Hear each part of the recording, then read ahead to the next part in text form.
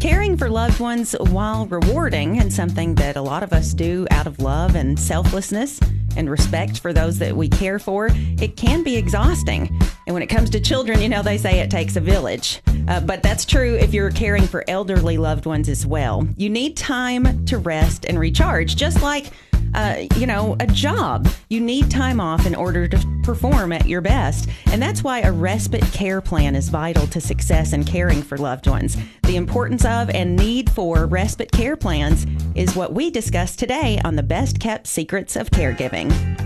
This is the Best Kept Secrets of Caregiving on the Hinson Oakley Family Dentistry Podcast Center. Whether you're caring for your elderly parents or raising your grandchildren, life can seem overwhelming at times. Join Marsha Lee and the Upper Cumberland Development District as they help you make sense of it all as a caregiver. Resources, advice, and more starts now.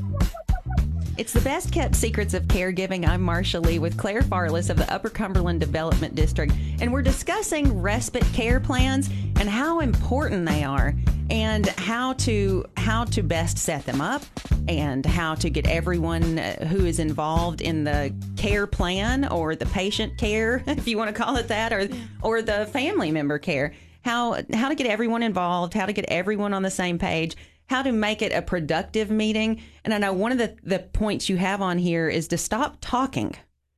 That is the hardest thing for me to do.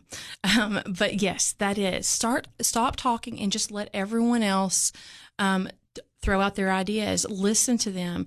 And, you may not like what one, let's say Aunt Betty says, but what Aunt Betty and Uncle Earl said together makes a wonderful idea. So, just stop talking, listen, and allow also your family to feel like they have a little bit of say in it. It is something good as well. Granted, we don't want to turn over full reins, but it's always nice to let them have a little bit. You might be in charge, but as my dad would say, you can draw more flies with honey than you can with vinegar. That is true. And so, if you can keep it peaceful and the discussion and everyone open-minded, then I imagine that would encourage offers and options far more easily than no, you don't understand because you're not the one doing it. It's true. And listening to their suggestions, even if it's something you've tried a million times and it doesn't work, you'd be like, I have tried that, but I'll give it another try, and not being defensive. It's all in your mindset too. And sometimes the bad thing about being a caregiver is sometimes we're not in our right mindset. So at this family meeting, it's also good to let them know, like, hey guys, if I snap at you, please don't take it personal because this could be what's going on. So even allowing them to know that right now I'm communicating well, but if you call me up and I'm hateful to you, no, it's not personal, even though it may feel that way. So having those open lines of communication too. And revealing on the front end, I'm going to try to be very open-minded. I'm going to try to be very open for discussion. And if I come off other than that, it's because I'm exhausted and we need this plan because I need the help. Absolutely. And that's hard. Yeah. That's a hard one to do. Yeah. But sometimes it goes beyond that, having a plan organized, having different options, making sure everybody's on the same page, everybody being flexible, explaining the situation, doing it in a simple way, and then putting it down on an online calendar or like we talked before about the email blast, just something so that everybody is aware of what the expectation is from them in this respite plan. And then maybe even planning some time in that specific times, either once a week or once a month, where the caregiver is allowed or to get away. Yes. To get some time. I was joking earlier about the grocery store, and that's a small kind of get out to do something, but just a time where they can get away. Maybe they want to go to the nursery and buy flowers and plant flower. It's springtime. Maybe that is relaxing to them, or going to get a pedicure, going to get a just something to get away and to get some distance and space from the situation that has to help you get clarity. Oh, yeah, absolutely. And we can't, none of us can put that definition of what your respite needs to look like, only you. So once you decide what your respite plan is, you've got everyone in plan. The best thing is to go away. Whether it's like, all right, I've got 6 of my girlfriends and we're going to the beach. If you're a very athletic person, it might be going to run a 5K. Yeah. That might be your respite. Exhausting. Yes. I'm only running if I'm getting chased. Yeah, but if that's your thing, that's your thing. No, I'm just barricading and preparing to fight. Right. But no, yeah. And then going away and preparing something that's going to be enjoyable for you. And when I say go away, that also means mentally, if you can detach. Yes. Letting them know that unless something drastically happens, don't call me. I'll call to check in and say my love and and all that. But anything else, you handle decisions. She runs out of diapers, you figure out what brand to buy her. Those are the small details that you don't need to be caught up with. But that's the things that you also that you convey during your family meeting. That you put down in very explicit detail and instructions. If you are caring for a grandchild who gets a terrible rash every time you put a pamper on them instead of a Love's or whatever, then put those explicit details. So if the person filling in, on that shift has to go get them, or if it's more than a few days that you're going to be away, if you get the luxury of taking a weekend to get away, that if there are food sensitivities, if there are chemical sensitivities, anything like that, it seems like, gosh, that's an awful lot of tiny little details, but I think that it's necessary. Oh, absolutely. I had one caregiver that I helped do respite for, and she let me know that she wouldn't, her loved one wouldn't drink anything that was cold. So you had to leave it set, either if it was in the refrigerator, you had to leave it setting out for about an hour, or just, you didn't do that. And most people around here, you put ice, you get them a cold drink. But so those small details mattered greatly. And even, when we think about also loved ones that are dealing with dementia, knowing what hallucinations they may be or maybe having and what stages they're in. So, if I'm starting to talk to you about my grandfather, Fred, and all I tell you is, Fred came to visit me. Obviously, I probably wouldn't call him Fred, but I might. You need to know a little bit of that. If I'm starting to tell you about Fred, well, who is Fred? Sure. And then it also, especially in cases with elderly folks who are experiencing the onset of dementia, knowing to expect that or to what degree to expect it, and then being able to make the decision as an observer of this activity or behavior, is this something out of the ordinary that could be the symptom of a fever, of an infection, of a of a stroke, of any of those other things? Knowing what is even abnormal for sometimes abnormal behavior, it would be important. Oh, yeah. It's like playing a detective. So just imagine you being a respite care detective. You're going in and providing your caregiver with respite, and you're now the detective. What clues does she leave you about her behavior? What foods, those kind of things. Those are all great things to know. But having a respite care plan is just crucial. Like I said, you can follow what we've done here through the link, or you can create your own. But the most important thing about a respite care plan is to simply have one.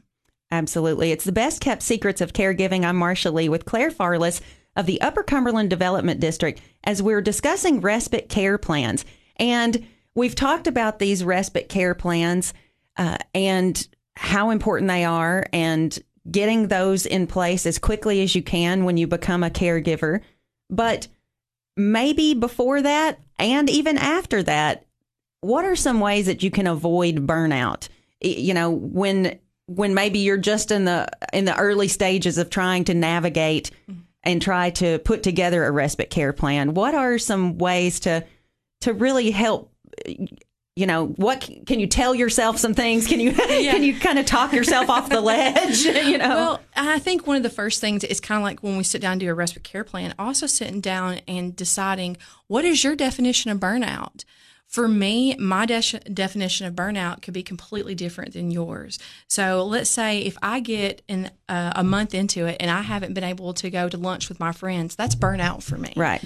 You know, but like everyone would have probably different mental and physical thresholds. Yes, absolutely. And so sitting down and defining those, you know, and being able to look for the signs. Well, what will be my sign if I start to notice that I'm withdrawing?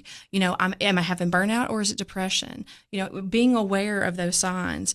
And then just one of the most important things that you can remind yourself is that what your work has value. What you're doing, you know, you may not be getting paid $1 for it, but what you're doing has tremendous value that we can't put a price on. So reminding yourself that. And, you know, I sing this to myself a lot, is the Frozen song, Let It Go. You know, when I'm looking at things that I can't control, instead of having the burnout and that frustration of not being able to control it. And all of that exhausted energy wasted on fretting and worrying and, oh my gosh, what am I going to do? I don't know what I'm going to do. I don't know what I'm going to do. That's not helping. No. What, you know, in those situations, the easiest and the hardest thing to do is to put it aside. It, you know, and it can be the easiest thing you can do, and it can be the hardest because you've got all that going through your mind. But reminding yourself that you have value, you know, and finding ways to communicate, kind of like we talked about up here with our Respite. So you're not having to repeat it over and over and over again. The you know, having a Facebook group page. Mass text messages, you know, that was how my brothers and sister and I, when my dad was really sick and I was communicating with them updates or even updates with services for my mom. Yeah. It's a lot easier for me to add in my phone and send out one message than to take all of the time, because I'm already spending a lot of time doing all of these other things, to call each of them. Yes, absolutely. Mass text messages are wonderful. Sometimes I send those out, but then I don't send it out as a group message. Everyone gets it individually. Right, so because that it's not... You don't get those. I totally get that. I totally get that. That causes me burnout right there. Yes. Of getting a massive amount. Absolutely. Joining a support group, you know, that's another thing you can help with a burnout, because there are tips that you can go. If you're dealing with dementia, the Alzheimer's Tennessee has a great support group. We have, you know, not to plug our own support group, but we have a wonderful support group as well, where we just try to love on our caregivers. But joining those support groups and knowing that you're not the only one dealing with this, because I may not know that it's okay that some days I feel so mad that I just want to shut the door and walk out and never come back. And I'm like, how could I feel that about my own loved one? Right. But you can. It's amazing what your mind, and during those frustrations, what your mind can the thoughts that it can accumulate. So just knowing that you're not alone. And then how do I deal with that?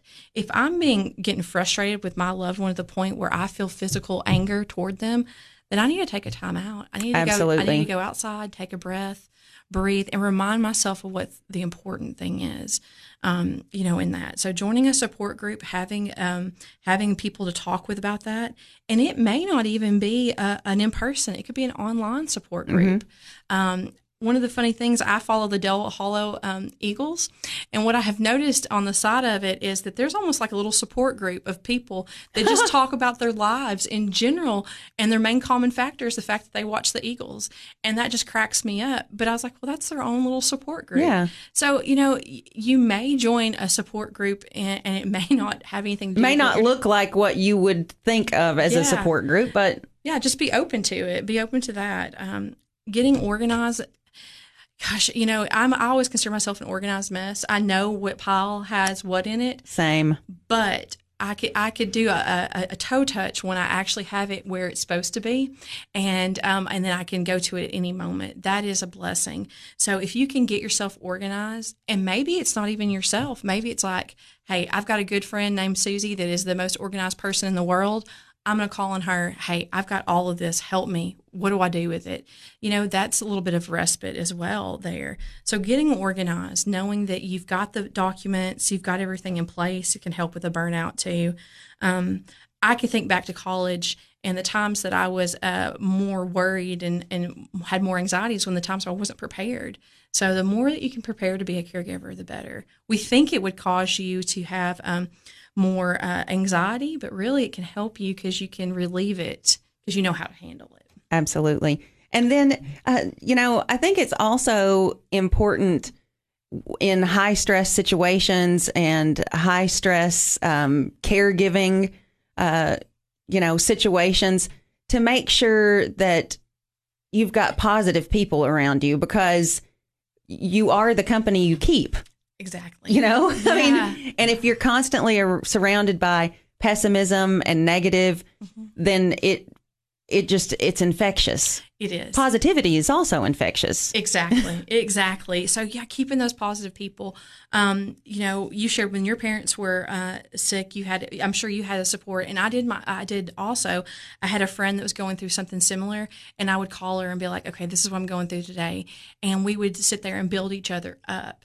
Versus, I have another good friend, wonderful person, but like Debbie Downer, oh, that's great until they die. Right. Oh, right. Yeah. I'm like, okay, I appreciate, I know that came with love. Yeah. But keeping that positive relationships are just crucial, anything that you're doing. To give yourself a break. It's kind of like, we actually, in one of my seminars, we've talked about even caregivers taking a break every hour and it just being 5 minutes. Just take you a 5-minute break. I mean, go to the bathroom, go sit on the porch for just 5 minutes. Walk down the sidewalk and back, get us some air, just something to. Yeah, because everyone can get 5 minutes. I know it may seem like you can't, but you've got to make that effort. And once you start making that effort, it will help you tremendously. And I think it's also helpful to schedule it. Mm-hmm. That at 11 o'clock, hey, I'm gonna change your diaper. I'm watching my grandkid. I'm gonna change your diaper at 10:55. I'm laying you down for a nap. Yep. And then I'm gonna turn on Young and the Restless. Yes, there you go. And we're gonna let you cry until it's over. No, I'm just kidding. No, but yes, yeah. But having those, and it's okay. Even at work, when I first started as a young professional in this field, I didn't know how to set my boundaries, and that's really something as a caregiver to set your boundaries of burnout. Like I'm okay with this, but when I get to here, that's when I have to do something. Well, and without those boundaries, you affect not only your mental health, but your physical health. Oh yes. Stress is so horrible on ourselves and what it can do. And that brings us to one of the last points that I have on here is not forgetting to take care of your own health. Keeping your own doctor's appointments. I go every 6 months to the doctor just to make sure that everything's good. And it's amazing what stress how it will fluctuate your health. Yes, absolutely. It's the best kept secrets of caregiving with the Upper Cumberland Development District. Claire Farless, thank you so much for being with me today. This has been a very great discussion. Well, thanks for having me. I always love it. Now, if someone would like more information or to get some help maybe on how to start planning to make a respite care plan, how could they get that information? Well, I've provided a link that we can link to this podcast, but also mainly just Google. And I know that's such a simple answer, but really there's a lot of great information out there. Family Care Alliance, AARP has great information. Alzheimer's Tennessee, Alzheimer's Association, those are great things. And if you're still struggling, give me a call at the Development District. My number is 931-476-4143. And I'd be happy to make an appointment to sit down and talk with you in person if you prefer a one-on-one. And we'll sit down and make up your respite care plan together if that's what we need to do. Great, helpful advice. I'm Marcia Lee. This has been the Best Kept Secrets of Caregiving, helping you know what resources are there and connecting you with the people who can help you utilize them. Thank you for listening to the Best Kept Secrets of Caregiving with Marcia Lee and the Upper Cumberland Development District. Check for new episodes or listen to past episodes on demand in the Hinson Oakley Family Dentistry Podcast Center at newstalk941.com.